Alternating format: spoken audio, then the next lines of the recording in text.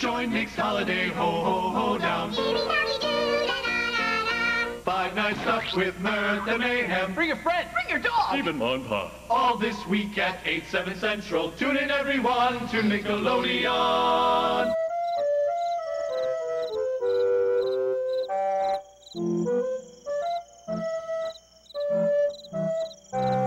Season greetings, Gut Buckets. This is Big Orange Couch, the 90s Nickelodeon podcast where we talk about all things 90s Nickelodeon.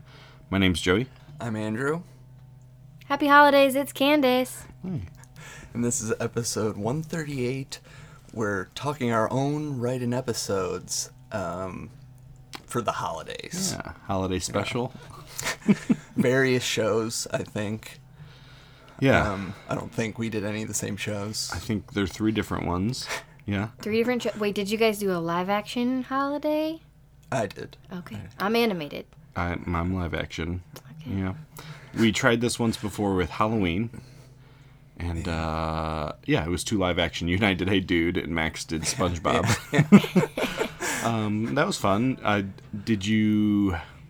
Let me ask, did you have a easier or harder time with the holiday rather than Halloween special? I thought this was going to be a really tough one, but when I finally sat down to get it out, it just started kind of flowing. Yeah. I felt very good about it. That's a good feeling.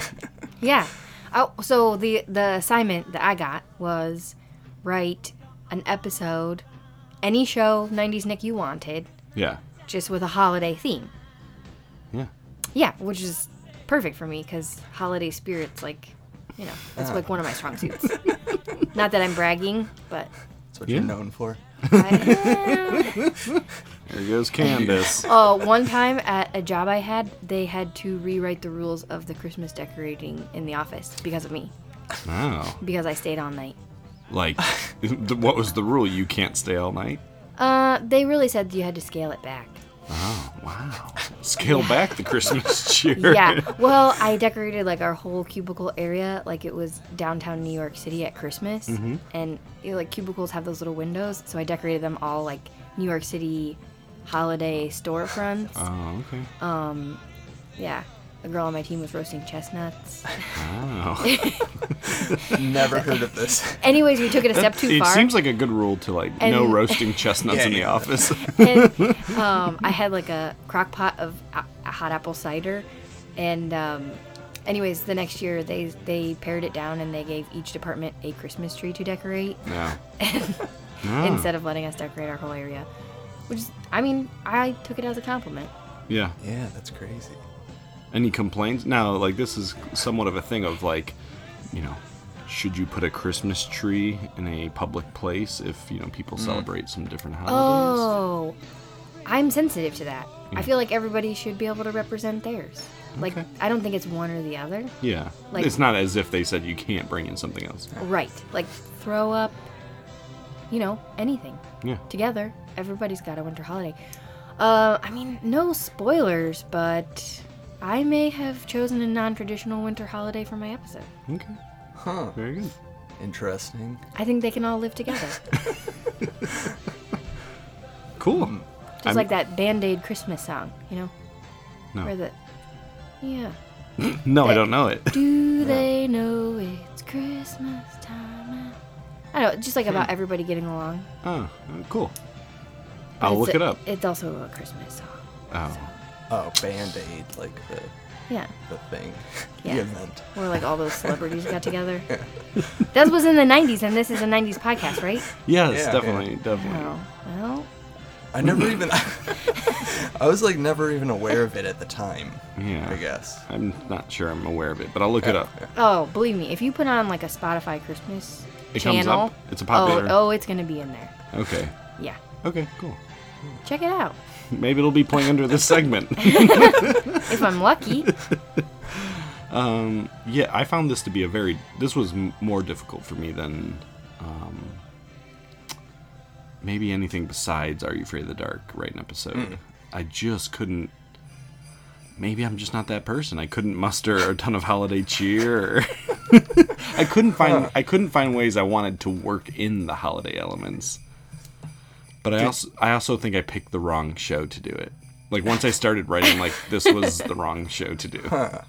Let me ask you this: did you see if there was a Christmas episode or a holiday episode, whatever holiday you did for the show already?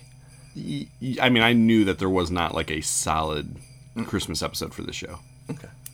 I checked to make sure, and the cartoon I did does have one holiday episode, but I was confident that the story I had in my mind was different enough that I could say, okay, maybe they did a holiday special in a different season. Okay. So there is a holiday episode of your show. Yes, Okay. I'm pretty sure. Bold. Yes. And for you? Mine does not really have a holiday episode. Okay. I mean, maybe like a little mention of it, but not like a for real. Right. Okay. Full on. Well, before we get going, we had posted a couple on Twitter and Instagram about it, but you have a new book out. Yep. Andrew has a new book out. Yeah. Have you seen it? Yes, it is really cool.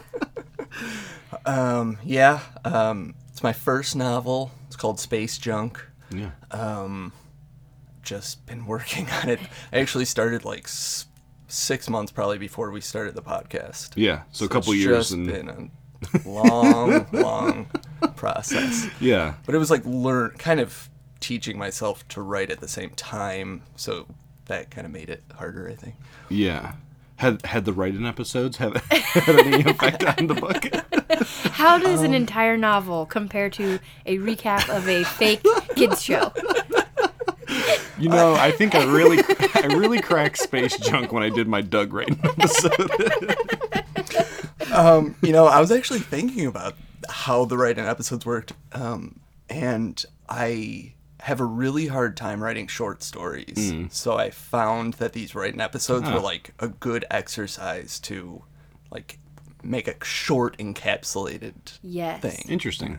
Yeah. Cool. That makes sense. A format that kind of locks you in. Yeah. Kind of gave me like boundaries that maybe I needed to figure it out. Yeah. That's cool. Your book is what, like 400 pages? 450 pages about. Okay. A little longer than a written episode. Yeah. What's it about? It's a sci-fi adventure. Kind of like, I feel like the tone is somewhat similar to Hitchhiker's Guide. But this guy, the main character, Adam Jones, finds this strange item, and it kind of sets off like a bunch of different groups of people from around the universe after him, trying to get it. Yeah.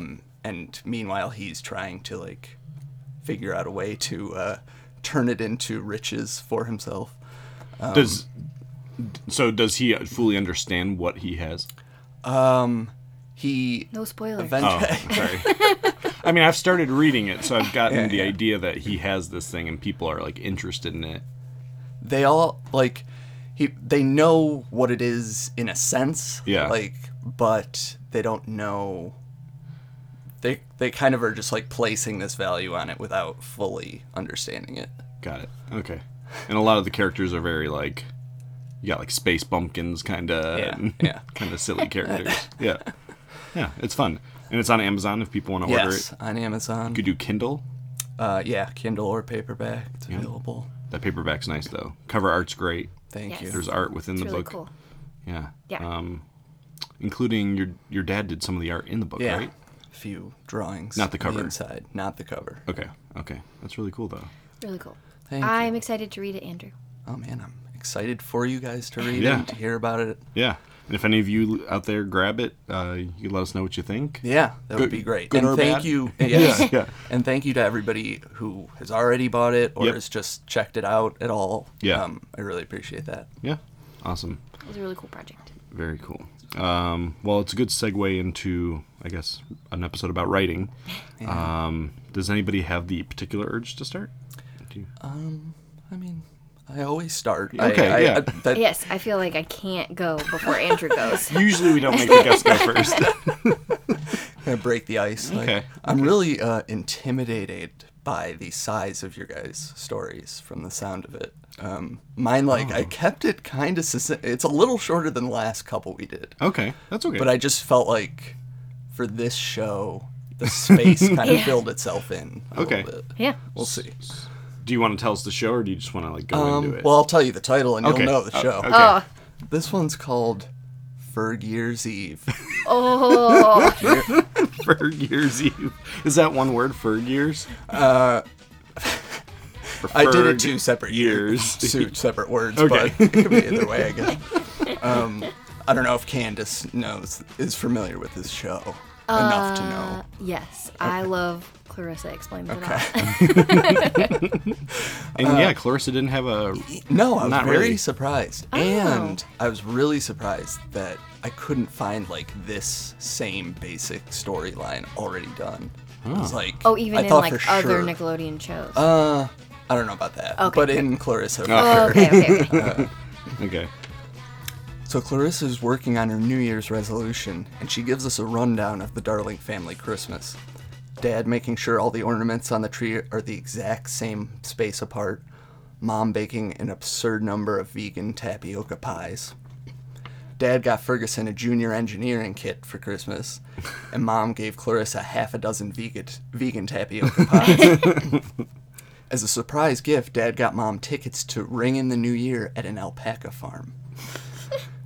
Clarissa's interrupted when Sam shows up, and he asks if she's figured out her New Year's resolution yet. She says she's still working on it, but her resolution for this year is to go to Hillary's New Year's Eve bash. Unfortunately, Sam has some bad news. He breaks it to Clarissa that the party was called off when Hillary's parents caught wind of it. Clarissa's bummed, but it gives her the idea to have the party at her house. Wait a second, she says. My parents are going to be at the alpaca farm all weekend. Why don't we have it here? Oh, yeah. Sam agrees it's a great idea, but Ferguson overhears and threatens to ruin their plans. Oh. Ferg breath. In exchange for keeping his mouth shut, Clarissa agrees to let Ferguson charge a $5 fee at the door to pay for supplies, plus a little extra for himself. Later that day, Clarissa and Sam are brainstorming ideas for the party when they hear a loud blast from the hallway. They run out into the hall and discover that Ferguson has destroyed his room with a confetti cannon he was building for the party with his junior engineering kit. When Marshall and Janet see the mess, they question whether they should leave the kids unsupervised for an entire weekend. But Clarissa and Ferguson assure their parents that they will be on their best behavior. To prove it, they promise that nothing else bad will happen for the entire next week leading up to their vacation. There's a montage of Clarissa and Ferguson nearly getting into fights all week, but restraining themselves and putting on fake smiles in front of their parents. I could really imagine them Yeah. Yeah. While fighting over the TV remote, Clarissa smothers Ferguson with a pillow, but when Mom walks in, Clarissa pretends to put the pillow under Ferguson's head. When the day finally comes, Marshall and Janet agree that Clarissa and Ferguson did do a good job all week, and even though they're still reluctant, they agree to leave the kids alone in the house. Once their parents are gone, Clarissa and Sam get busy picking up supplies for the party as Ferguson fixes his confetti cannon. Later that night, Clarissa and Sam are finishing decorating the house and getting ready for the guests to arrive when Ferguson wheels out the cannon. Clarissa and Sam take cover as he blasts it in the living room, but this time it works like it's supposed to, raining confetti down on them, and Clarissa agrees to let him set it off at midnight when the ball drops. You know, Ferguson says, this place looks pretty good. I think we could up the entrance fee to, say, $10 a head. Forget it, Fergwad, Clarissa tells him. You're not gouging my friends. As a matter of fact, Sam, we didn't spend that much on supplies. I don't feel right charging them. You can't do that, Ferguson says. Sorry, Ferg Face. You're just going to have to find some friends of your own to swindle. We had a deal, Ferguson says, stomping upstairs. You'll regret this. Soon the guests start to arrive and the party gets underway. With the house packed, Sam yells over the noise. Looks like it's a success. I can't believe you got away with it. As midnight nears, Ferguson comes down to apologize and asks to join the party. Clarissa gives in, and Ferguson wheels his cannon in as the countdown begins. 4, 3, 2, everyone shouts. As they shout one, Marshall and Janet walk through the door just as Ferguson is setting off no. his cannon. Oh, But instead of confetti, thick globs of vegan tapioca pie filling spray the room. oh. The guests all start screaming and running for the door until Clarissa, Ferguson, and their parents are the only ones left, dripping in pie goo. Ferguson says, "Mom, Dad, what are you doing home?" Through gritted teeth, Mom says, Your father forgot to book New Year's Day." "I forgot about the whole midnight thing," Marshall says, and looking toward Janet, "Well, at least we know how the kids will be spending the rest of the new year." The next day, Sam comes over and Clarissa tells him she's grounded until the millennium. "But I think I finally figured out my New Year's resolution," she says, nodding. "To never eat another vegan tapioca pie again." Classic Clarissa. Very good. That was fun. Yeah, I like the New Year's Eve twist. Yeah? Thank Yeah. you. The New Year's stuff is fun. I'm assuming what you were referring to is Clarissa never tried to throw a party. Yeah, When her like they parents never were out. had a Yeah. Yeah, that is weird. I was thinking, even as you were describing it, I'm like, I can't imagine other kids in Clarissa's house. Yeah. Like a flood of people coming into Yeah. the house. It always just seems like it's the family and Yeah. Sam, pretty much. Yeah, that's a cool idea. Yeah, it was really fun. Thanks. I like that. Thanks. Yeah. Ferg with the cannon.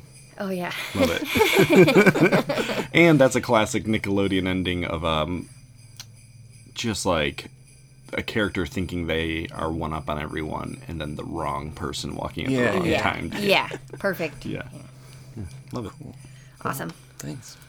Well, Candace, Is it my turn? it is your turn. You might not know by the title what show I have chosen. The title of my episode is Solstice Solace. Solstice Solace. Not Solace. Not soulless. Soulless like James Bond, S-O-L. Quantum of Solace. Okay. I see. S-O-L. Yes. Yes. Okay, this is going great. I can tell this is going over so well. No, that's a good title. That's like really complicated. It'll make sense, hopefully. I have chosen to write a Wild Thornberries episode. Oh, very good. Man. So, okay, let me set the scene. The Thornberry family is on a remote island off of Japan. They're in a rural village looking out at the Pacific Ocean. They're in their little van. Okay. You can see Mount Fiji nearby, and the mist is like all around them. It's a very exotic landscape, as the Thornberries are used to. Debbie's griping in the back of the van, complaining that Christmas is next week and they're not even going to make it home in time. But Eliza is trying to remind her how important this mission is for their dad. They're in Japan to see the Blankenston's fish owl, one of the world's most rare owl breeds, which is most active, obviously, at night. Owls are nocturnal.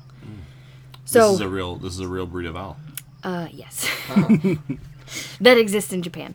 Anyways, so Nigel realized that the only time he can get footage of this owl is near the winter solstice when there's the most darkness.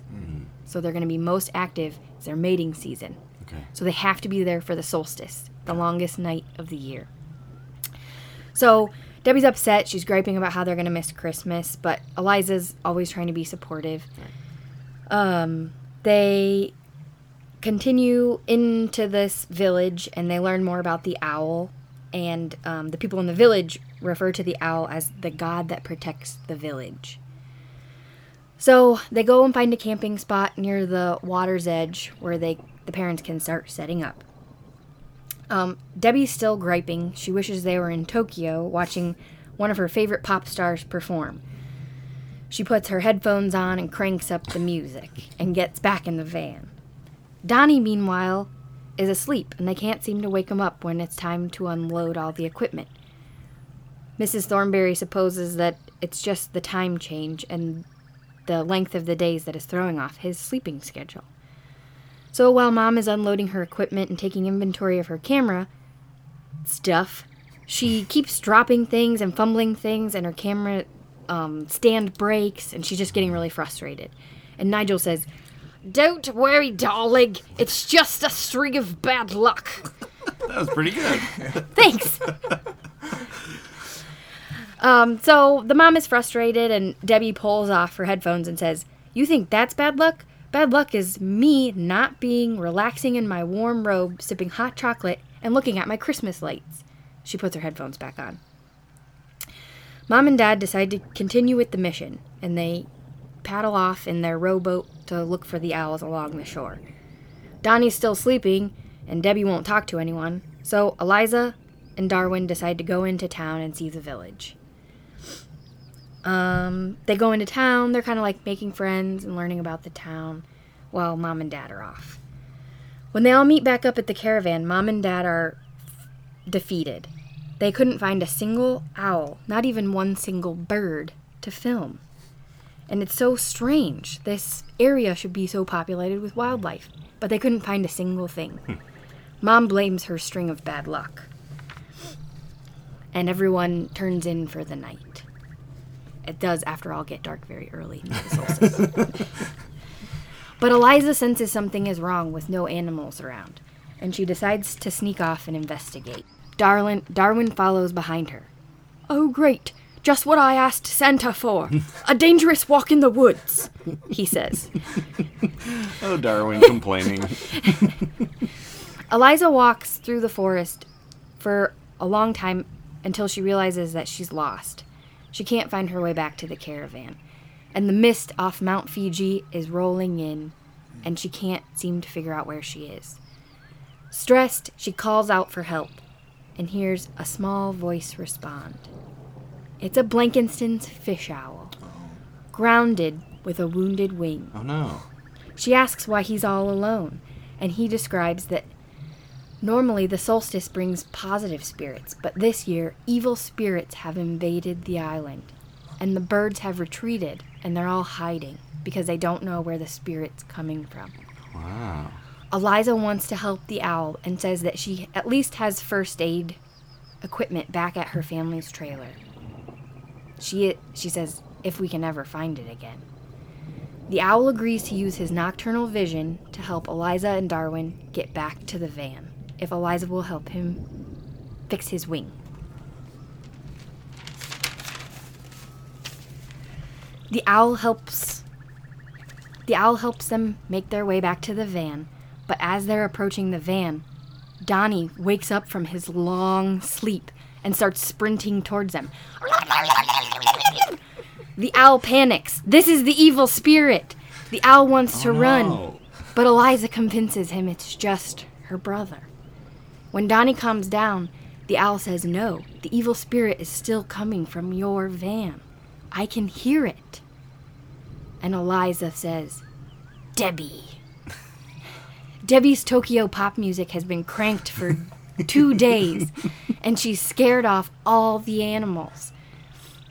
Eliza convinces the owl of the problem and that the evil spirits are not evil at all. It's just her family trying to help his family. So Eliza is able to get Debbie to turn off her music. Eliza is able to fix the owl wing. And Nigel is able to get footage of the rare owl. Wow. Just as things are starting to come together, it's almost midnight. And Eliza's friends from the village make their way to the van. They start to tell the Thornberry family that they're all celebrating the winter solstice at this time. And the celebration will begin at midnight. And there's a little something for everyone. Because the solstice is meant to bring good luck, so Mrs. Thornberry's feeling much better. And just as the village people are telling the Thornberrys about the day, the people up on Mount Fiji start lighting their bonfires at midnight to celebrate the solstice, and it kind of looks like a Christmas tree. And another woman from the village brings all the Thornberrys a cup of hot green tea and yuzu fruit, which is traditional. in Japan for the solstice. And the Thornberry family ends up having a very nice solstice celebration with the people in the village. And everyone kind of ends up getting their wish. Cool. This is true. Wow. Yeah, it was really good. Very heartwarming. Yeah. Yeah. Man. Yeah, you have really well crafted stories that you bring to these. Just so I understand, it was Debbie's pop music that was That scared scaring away. off the animals. Once the music's off, then the animals reemerge, and then they are able to get the footage of the owl. Yes. What's the name of the owl? Like what type of The it? Blankenston's fish owl. Oh, Blankenston fish owl. It's a great name. Yeah.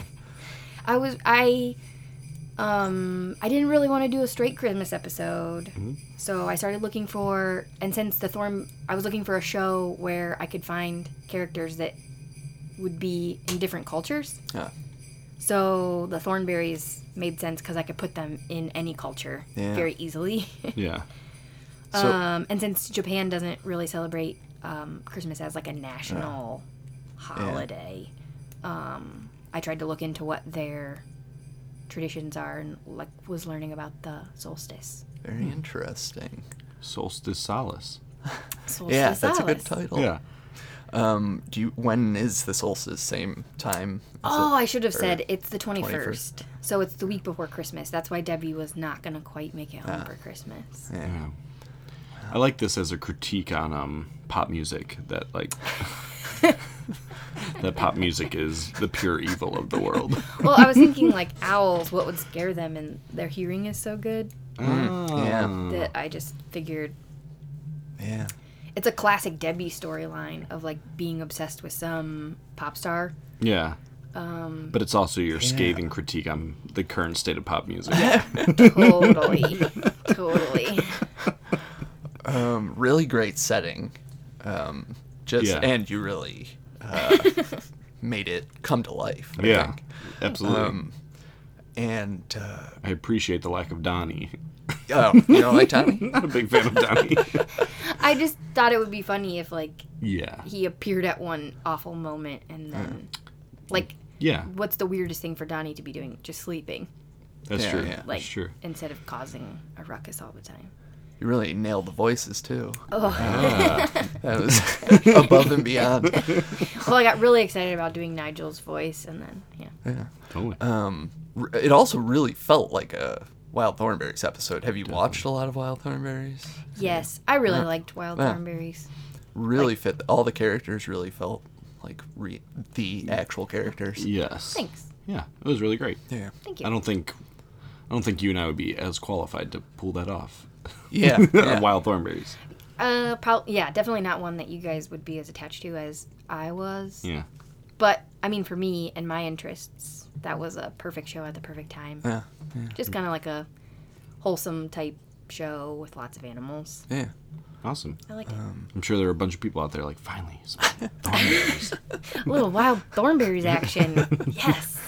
All the details really felt like that show too. Yeah. Yeah. Thanks. Pitch perfect. Yeah. Thank Great job. you. So we got Ferg. Is it Ferg years or Ferg Ferg's? Year's Eve. Ferg Year's Eve. Solstice Solace. Yes. Okay. Oh, I hope yours isn't easy to pronounce because that's going to be embarrassing for you. Okay. Yeah. So I'll go into mine. I made what I think is a bad decision. I just I think I was feeling kind of good off of our last writing episode, so I'm like, I'm gonna try to keep pushing myself, and it was I shouldn't have. I shouldn't have pushed myself because I don't like the way it turned out. But you guys can be the critics here. I'm not gonna say what show. Okay. Because I just want to give the intro here. Okay. Okay. All right. We see a fire burning with snow falling lightly around the Midnight Society Oh area. my. Okay.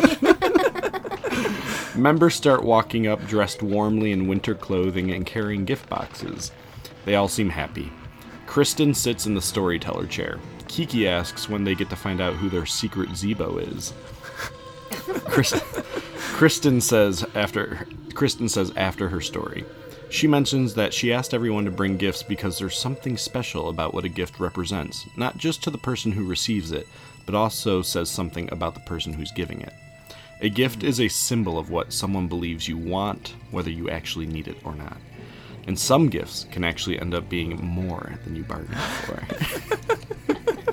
Submitted for the approval of the Midnight Society, I call this story The Tale of All's Giving. Okay, so festive music is playing as we see a brother, sister, and dad hanging up garland on the fireplace with a Christmas tree in the background. It looks serene. Kristen narrates, "It had been a hard year for the Serling family. That same year, Annie and Luke lost their mom in an accident and had struggled to find happiness since. This time of year, though, was their favorite time, and they hoped it would bring some happiness to the family. We see the girl plop down on the couch. She looks at a necklace with a heart on it. Annie seems a little sad. It's just not the same, she says. Her dad sits next to her and wraps his arm around her. I know it's not Pumpkin, and I miss her too, but we're going to make the best of this, together. Luke watches and turns around and keeps hanging things. You okay, pal? His dad says. Couldn't be better, he says. Dad looks at Annie's necklace. Mom would be so happy that you wear it. She always said you were her heart. Annie smiles at her dad. The phone rings. The dad gets up and goes to the kitchen. We overhear him speaking in the kitchen. Serling residence. Wednesday? Is there any other time? But it's the holiday. I see. Okay, I'll figure something out. Okay, thank you. Luke walks into the kitchen. Everything okay, Dad? Yeah, pal, just some work stuff. And the dad walks away. The brother looks at his sister with a worried look. It fades to dinner time, and we see the three sitting around the table eating, with Christmas lights glowing all around them. The dad clears his throat. So I got a call from my boss, Mr. Quincy, earlier. It turns out I have to travel out of town this week to close this deal. His daughter immediately cuts him off. You can't, Dad. Wednesday is... He cuts her off. I know. I'm sorry. If there was something else I could do to get out of this, I would. But, it's this or no job. Luke says, so what does that mean? Are we going with you? He shakes his head no. Then we're spending the holiday alone? Annie says upset. No, not alone. Actually, I think this could be good. You're going to go celebrate with Aunt Maisie. Aunt Maisie, the daughter says stunned. We haven't seen her in forever. I can't even remember. The dad says, I know, but I think this will be good for her too. She's been having a hard time this year too. It might do her good to spend some time with her niece and her nephew. The kids look shell-shocked. She didn't even come to the funeral. Mom always talked about how weird she thought she was. Luke says. The dad says, I know, but everyone deals with grief differently. I think you guys are really going to like spending time with her. She's not that weird. She's just different. Oh, no. Classic Are You for the Dark setup we have here. It fades to a car driving through stretches of woods, snow falling, finally pulling up to a cabin-looking house with smoke coming from the chimney. The kids get out and look at the house. The dad gets the bags from the car. Where are we? Luke says. By the looks of it, the 1700s, Annie says. They walk up to the porch and knock. We hear clinking and clanking from within inside. Wait! A frantic voice says. Finally, a disheveled, frizzy-haired woman in wool clothing and big frame glasses that magnify her eyes opens the door. She stares at the kids and they stare back at her. A slow smile crosses her face. Children, oh children, and she comes out and pulls them into her arms. She smells their hair, touches their faces, frantically inspecting them. They look uncomfortable. Hey there, Maisie, the dad says. She smiles and nods at him, knowingly but saying nothing. Well, it's quite chilly, isn't it? 'Tis the season, just the right weather for ghouls and ghosts, isn't it? As she lovingly shoves the kids into the house. They look at each other with wide eyes. The dad follows behind. The camera shows the cabin. It's a very basic wood cabin with a fireplace, tons of books, rugs, a pot of something cooking on the stove, and morbid knickknacks in every possible place. The dad hugs the kids, tells them he loves them, and that he'll be back in 3 days. Aunt Maisie closes the door behind him and smiles to the kids. Who's ready for a little Allsgiving? You mean Christmas? Luke asks. She cackles. No, Allsgiving, not Christmas, not Christmas. The idea is to give, not get. It's about giving. Do you follow, Sir Luke? The kids stare at her. He says, yeah, sure. She walks out of the room and eventually back in with a box and 2 shovels. She hands the box to Luke and shovels to Annie. While it's good to give to others, tradition says that it's best to give back to the earth to start all's giving. So we're going to give back to the earth. What are we giving back to the earth? Annie asks. She nods towards the box Luke is holding. He slowly takes off the lid, which reveals a dead cat. He drops the box and screams. She laughs again. What is that? They ask. Oh, that's just Sugar, my sweet, sweet, lovely cat. Or she was. She died last month. I thought she'd be a perfect way to start all's giving and give back to the earth. We see the kids digging in the snow with the box next to them. Luke says, this is the weirdest Christmas ever. Aunt Maisie nudges him. All's giving, child, all's giving. As they dig, Annie looks up and sees the outline of a figure standing in the woods, but can't see who it is. She squints, but no luck. Maisie nudges her niece. Almost there, keep digging. When Annie looks back, the figure is gone. It's dinner time, and the 3 are eating with hot cups of soup. It's very dim in the cabin, and Aunt Maisie breaks the silence. The weather is just right for some ghouls and ghosts, isn't it? Annie sighs. Why do you keep saying that? Child, because it's all's giving, as their aunt smiles. It's so good to see you two. I've missed you so much. I'm so glad you're here to celebrate all's giving with me.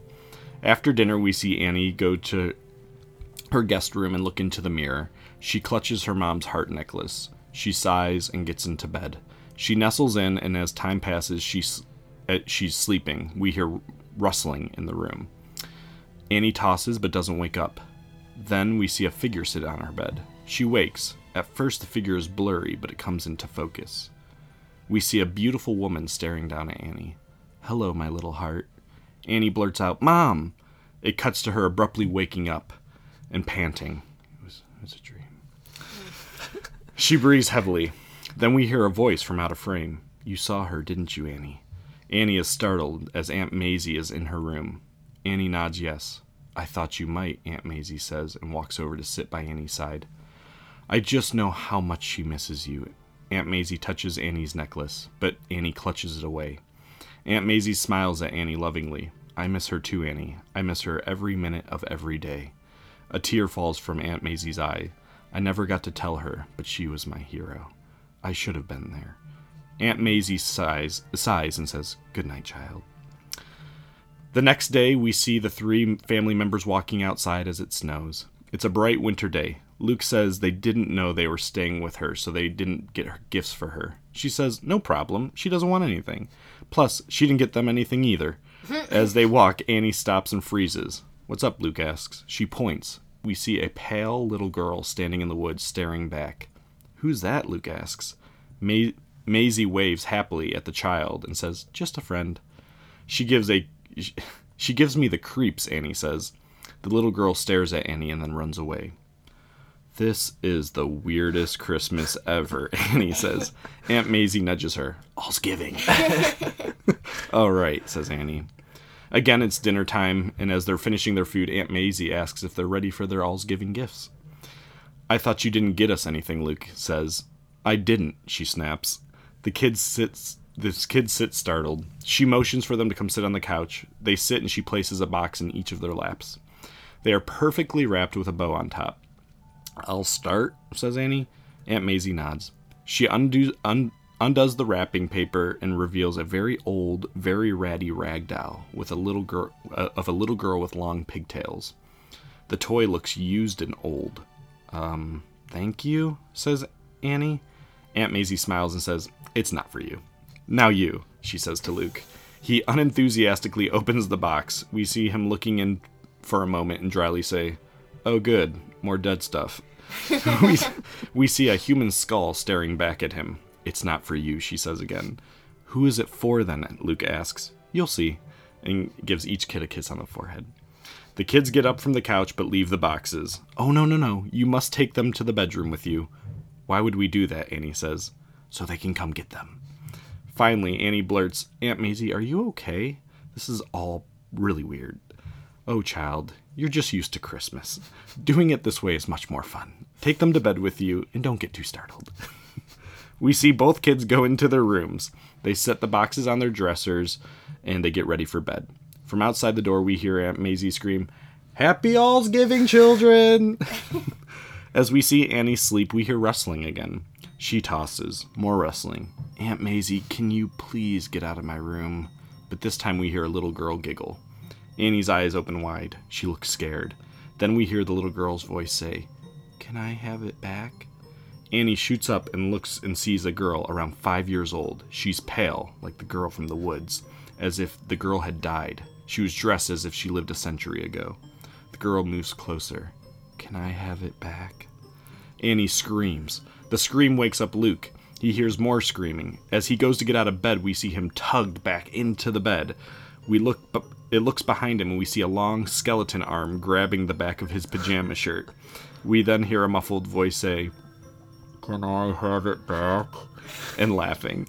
It says it again. He looks at the box, and then back behind him, a large skeleton body stands, but the body is missing a head. It cuts back to the little girl standing near the side of Annie's bed, asking again, "Can I have it back?" She screams and runs out of the room. We see Luke follow behind. They run to the main room where Aunt Maisie is sitting happily. "Did they come?" she asks enthusiastically. Luke says, "They have to get out of here." "Nonsense. They'll be leaving shortly," Aunt Maisie says. We hear shuffling in the hallway, but see darkness. Then we see the little girl with her rag doll. The little girl is lovingly hugging it against her body, smiling to herself. She walks by and says, "Thank you," and then out the door and into the cold. "What is going on?" screams Annie. "All's giving," Aunt Maisie yells. Then we hear more footsteps. "Oh, here we go again," says Luke. Then the skeleton, adjusting its head back onto its body, smiles. It looks over and then goes off into the cold. Nobody needs more than those who have lost everything. Tonight we give back to them. "You do this every year," they say. "Every year," she says. "Weren't they just so happy?" Annie, breathing heavily from the scare, slows her breathing down. "They just wanted something from their life?" Annie asks. "That's all. A lost gift. Regained." "It's the best gift. The only gift that matters," Aunt Maisie says. Then we see Annie looking around the room at all the odd knickknacks. She starts to put together why her aunt keeps all these things around her cabin. Annie goes off to her room, picks up the doll box, puts the bow back on, and brings it out to her aunt. "Oh no, child, I told you, I don't want anything." Annie smiles. "It's not for you."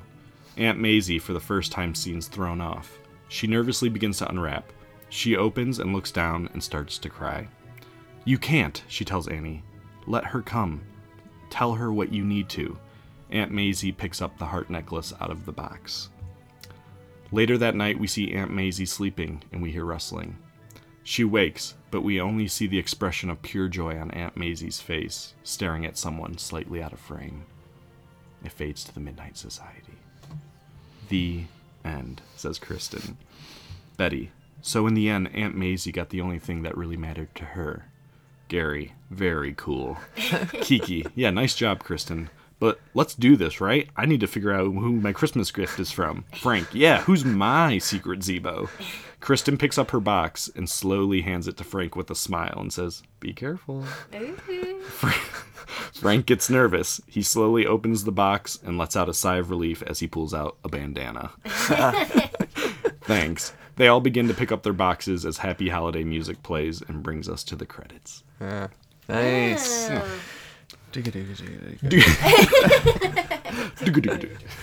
Yeah. Oh, man. Yeah, that was good. Yeah, I think you were too hard on it. Yeah, you were really hard on it. Okay. That was good.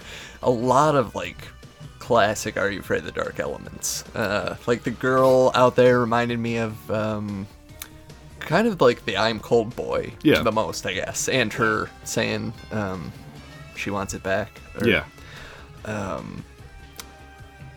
Maisie was Yeah. just like a cool. At first, I was kind of just imagining Vink dressed up as a woman, like as Maisie. I'm happy you said that because I actually thought of making the character Vink, which is the cabin, the wool clothing, the crazy hair. But I'm like, I can't make him an uncle. Yeah. Like it just, I don't want to give him that backstory. Yeah, it takes away from his mystique, Yes. kind of. Yeah, that if he has a brother with Definitely. So I decided to invent a new Yeah. wacky. That's good. Yeah. He had those Vink characteristics of, like, he was spooky, but he was just having fun with it. Like, he wasn't trying to scare Maisie, anyone. I mean. Yeah, like, she had those Yeah. characteristics Yeah. of, like, she didn't care. She was having fun. Yeah. Like, I'm sorry that it bothers you. But, like, she's just being silly. You'll get the hang of it eventually. Yeah. Yeah. It's kind of like Midnight Madness Vink. It's, eventually you'll go along with Yeah. this. Also, like, the items. That's kind of an Are You Afraid of the Dark Yeah. thing. Yeah. I'm not a huge fan of the item thing, but it seemed Christmassy. Yeah. Like a way to work in Totally. the Christmas element. Yeah. I liked it. I liked it. The gift giving in a different way. Yeah. Yeah. And it also had that sentimental touch that's present in Yeah. some Are You Afraid of the Dark. Yeah. Yeah. I could see you get very uncomfortable when I mentioned Mom died. Yeah. I was like, oh, well, That this was is why your intense. episode's not full of holiday cheer. I can help you out with that. Yeah. That is a very serious That was bold. story choice. Yeah. But Are You Afraid of the Dark does that Yeah, sometimes. they're not. They They do. don't totally stray away from death. Yeah. Yeah. There's that one where a brother, like, throws his sister into a burning furnace in a basement for a bike. Oh, no. Well, I think you're mixing up a couple stories. Oh, no. Well, you're thinking of Dark Music, which is a closet. Yeah. I don't know. I just know I've seen a brother kill a sister on that show. It's implied he might. Well. But Shiny Red Bicycle starts with a brother dying, Yeah, yeah. falling off the bridge. So it's not totally. I was weary of it, but in a way, I was like, well, this is almost. I feel like very Christmassy. Like Yeah. a lot of great Christmas stories. I feel like are centered around loss. Yeah, definitely. The Cabin in the Woods was good too with the snow. I'm just imagining that's a very Christmas setting. Yeah. Yeah. I was trying to think. Do we ever see the Midnight Society with snow? I don't think so. I don't think so either. I could be wrong, but I couldn't place Yeah. it. There's only one episode I can think of off the top of my head that's kind of a holiday, though it's not really. I think it's more of a birthday, but it feels like a holiday.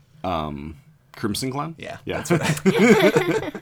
Yeah, I had the same thought. I mean, it's gift based. Yeah, It's yeah. really based around like being spoiled and Yeah. gifts.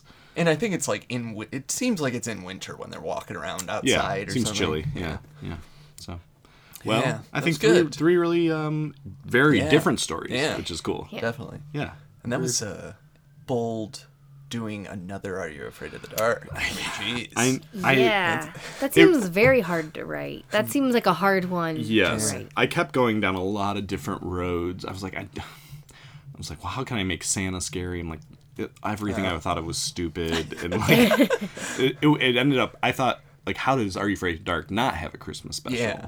Yeah. But then I realized, like, well, this is very hard to do in a way that seems Christmassy and scary. Yeah. Well, I think you pulled it off. I think so too. You're... Thanks, guys. We did hear from a couple people. Do you want to read some emails? Yeah. Absolutely. This first letter is from our old buddy, Brett, who's on hiatus right now from art. I think he's Brett the artist. Yeah, Brett Wilson. I think he's taking care of himself right now, but he sends us a email titled "Greetings from the Other Side of the Matrix." Hey, BOC gang, just wanted to weigh in on the past couple of episodes, considering they were Are You Afraid of the Dark theme. So he wrote this a little while back. And as such, it's a 90s Nick show we three have a deep fondness for. It's a shame my health-related hiatus happened just before your Carnival of Doom review, since I actually have some sketches developed for those episodes. But hey, I might find a way to work them into the Scary Tales guide once I have my strength back. Your review of the miniseries echoes my sentiments, so I won't bother going into detail. I gave it a 3.5 out of 5 Krebs stars. Yeah. In other news, just wanted to compliment you guys on your writing episode of Are You Afraid of the Dark, rounding out a stellar run of Podtober this year. When it came to the task, you three were not only clever with your subject matter, but you also ignited my interest through your passionate delivery the entire time. It's hard for me to pick a favorite since I viewed each of the tales respective to a director who could interpret your stories. For Joey, I'd say David Winning. For Melissa, Ron Oliver. For Andrew, DJ McHale himself. Oh. However, if there was just one most striking to my imagination, It would be the twisted, shrieking faces of people trapped in chess pieces. The visual still sits with me weeks after listening to the episode. Kudos for the unexpected subject matter, Andrew. I encourage you guys to do it again. If fate were to bless me with doing a graphic novel adaptation of the series down the road, it definitely seems likely for our stories to rise to a new level of appeal so our beloved children's horror anthology can continue to live on. But for now, I must rest and prepare. Your fellow Midnight Society member and art buddy, Brett. Awesome. Yeah, well Thanks, said, Brett. Yeah, very nice. This next one comes from Jacob. Ah. He says, Dear Mr. Kristoff and Nosferatu, Podtober heavily relied on Are You Afraid of the Dark content this year. And you know what?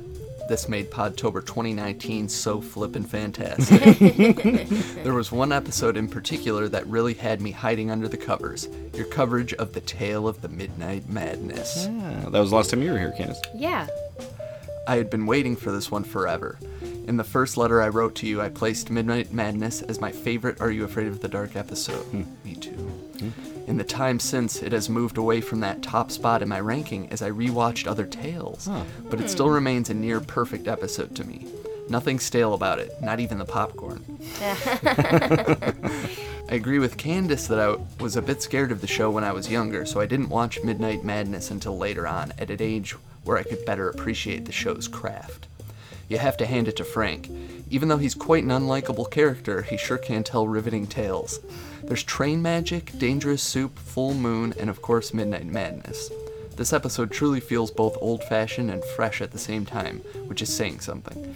Pete and Katie are sympathetic kids I can really identify with, while Dr. Vink literally steals the show. His true intentions and motivations aren't entirely clear, and I think this makes the character super captivating here. Personally, I don't think Vink was being downright evil. Well, not at first anyway. Vink was just trying to be a good businessman until Mr. Kristoff really pushed him over the edge. Regardless, you can't take your eyes off Vink, and Aaron Taggart takes full advantage of this as he sinisterly chews up the scenery. And what great scenery. It was such a beautiful and atmospheric theater. I wouldn't mind living in the old Rialto. I talked to DJ McHale on Twitter briefly about it and discovered that the theater is located in Montreal. Oh, that's a fun fact. Yeah. I'm definitely adding this to my 90s Nick travel itinerary, along with every single filming location from Pete and Pete. Yeah. The vampire was gruesomely awesome.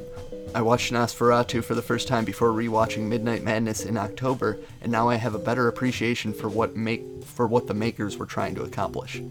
I thought his fingers were very creepy. Until you guys put an image into my head of Nosferatu struggling with a pair of scissors. Oh, sorry. Now I can't stop giggling every time I think about the vampire's hands. Thanks, fellas. And while we are on the topic of silly things, I loved Andrew's name for the story, The Tale of Champagne Wishes and Vampire Dreams. Thanks. It should be its own separate episode. It kind of sounds like a story that could have starred Michael Bolton as the vampire.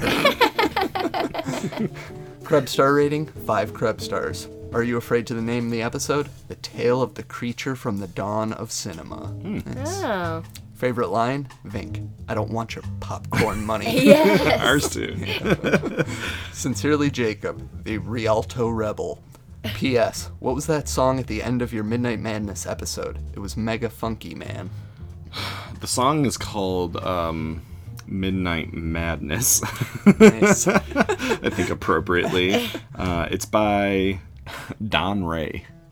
D-O-N space Ray. Don Ray.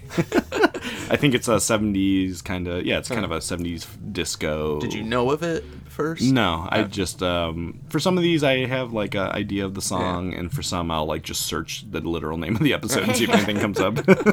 Nice. But it is definitely a groovy tune. Yeah. Well, thank you both Brett and Jacob. Love hearing from you guys.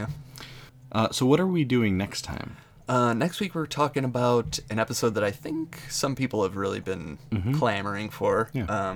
Hey Arnold, Arnold's Christmas. Yeah.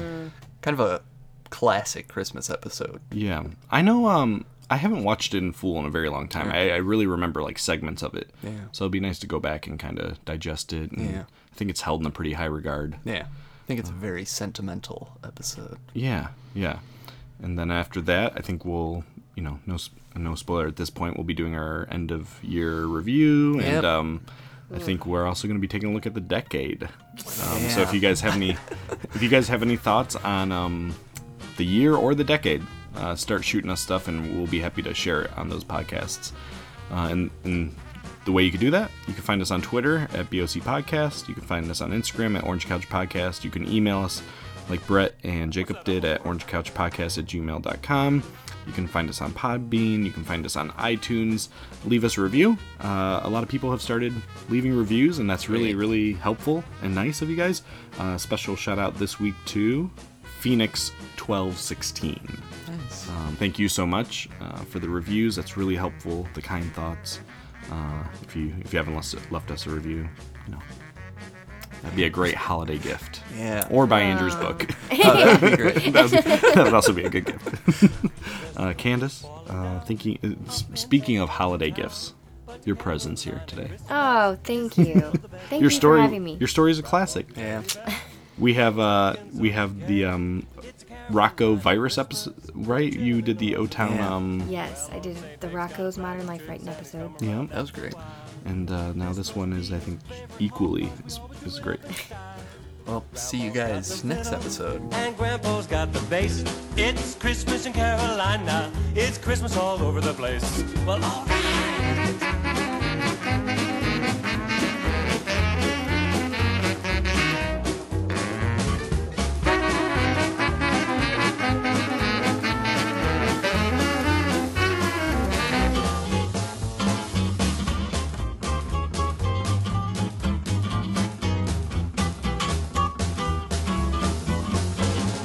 Grandma's got the fiddle, Grandpa's got the bass. When it's Christmas in Carolina, it's Christmas all over the place. Yes, boy, get that stocking out of your mouth. W-A-R-T, Ward Radio, Wellsville. Popcorn balls. Yep. They used to throw popcorn balls. That's fun. Yeah. Did you ever have a... No. No? A Santa on a fire truck? No. I guess you're right. What? Yeah. I'm sorry. You're right. It's very weird. I thought you were going to say popcorn balls. Oh. It's kind of a weird thing. That is like, also a weird thing to give at Christmas. Like, is it a... It's a What Christmas is thing. it? Oh, is it a Christmas? My neighbor used to make them for us. It's basically like caramel corn, but you don't let it dry. You just I mean, I guess it's clump supposed it. to look like a snowball, kind of. guess. Yeah. It just, It's you not know, I've pleasant. seen them. It's not pleasant to eat. Yeah, for me. no, Like, not really. I don't want to eat popcorn that way. I just never, like, put together Christmas and these popcorn balls. Like, until now. Like, I never thought about it before, I guess, till Yeah. now. Yeah. It's very strange. And I never was a big fan of candy canes either. I mean, I like them alright, but See, I'd rather have like the crazy fruity ones, like the blue ones. my biggest problem with them is the shape. It's like, how do you eat these things? Yeah. Candy canes? Yeah. You Yeah. bite, like, a little piece off, I guess. Well, I think a lot, there's a difference between, like, people who lick and bite. Okay. I don't think everybody bites it. And you can, like, if you suck on it, it becomes like a sharp Oh, thing I've that you been can there. and hurt that's yourself with. Not pleasant. Yeah. Huh. Yeah. Also, it's got that shrink wrap, Yeah.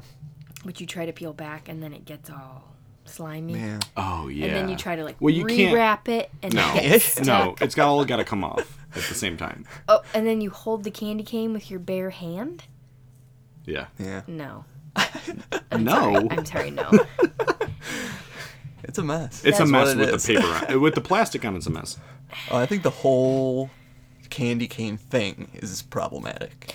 You know what solves it is the mini candy canes Mm. that you can just pop in. They just, it's like That is better. 3 inches long, and it comes just like in a little regular candy packet. Not shrink wrapped. Yeah. No, I know what you. Yeah. That is a better system. Yeah. I think we're good.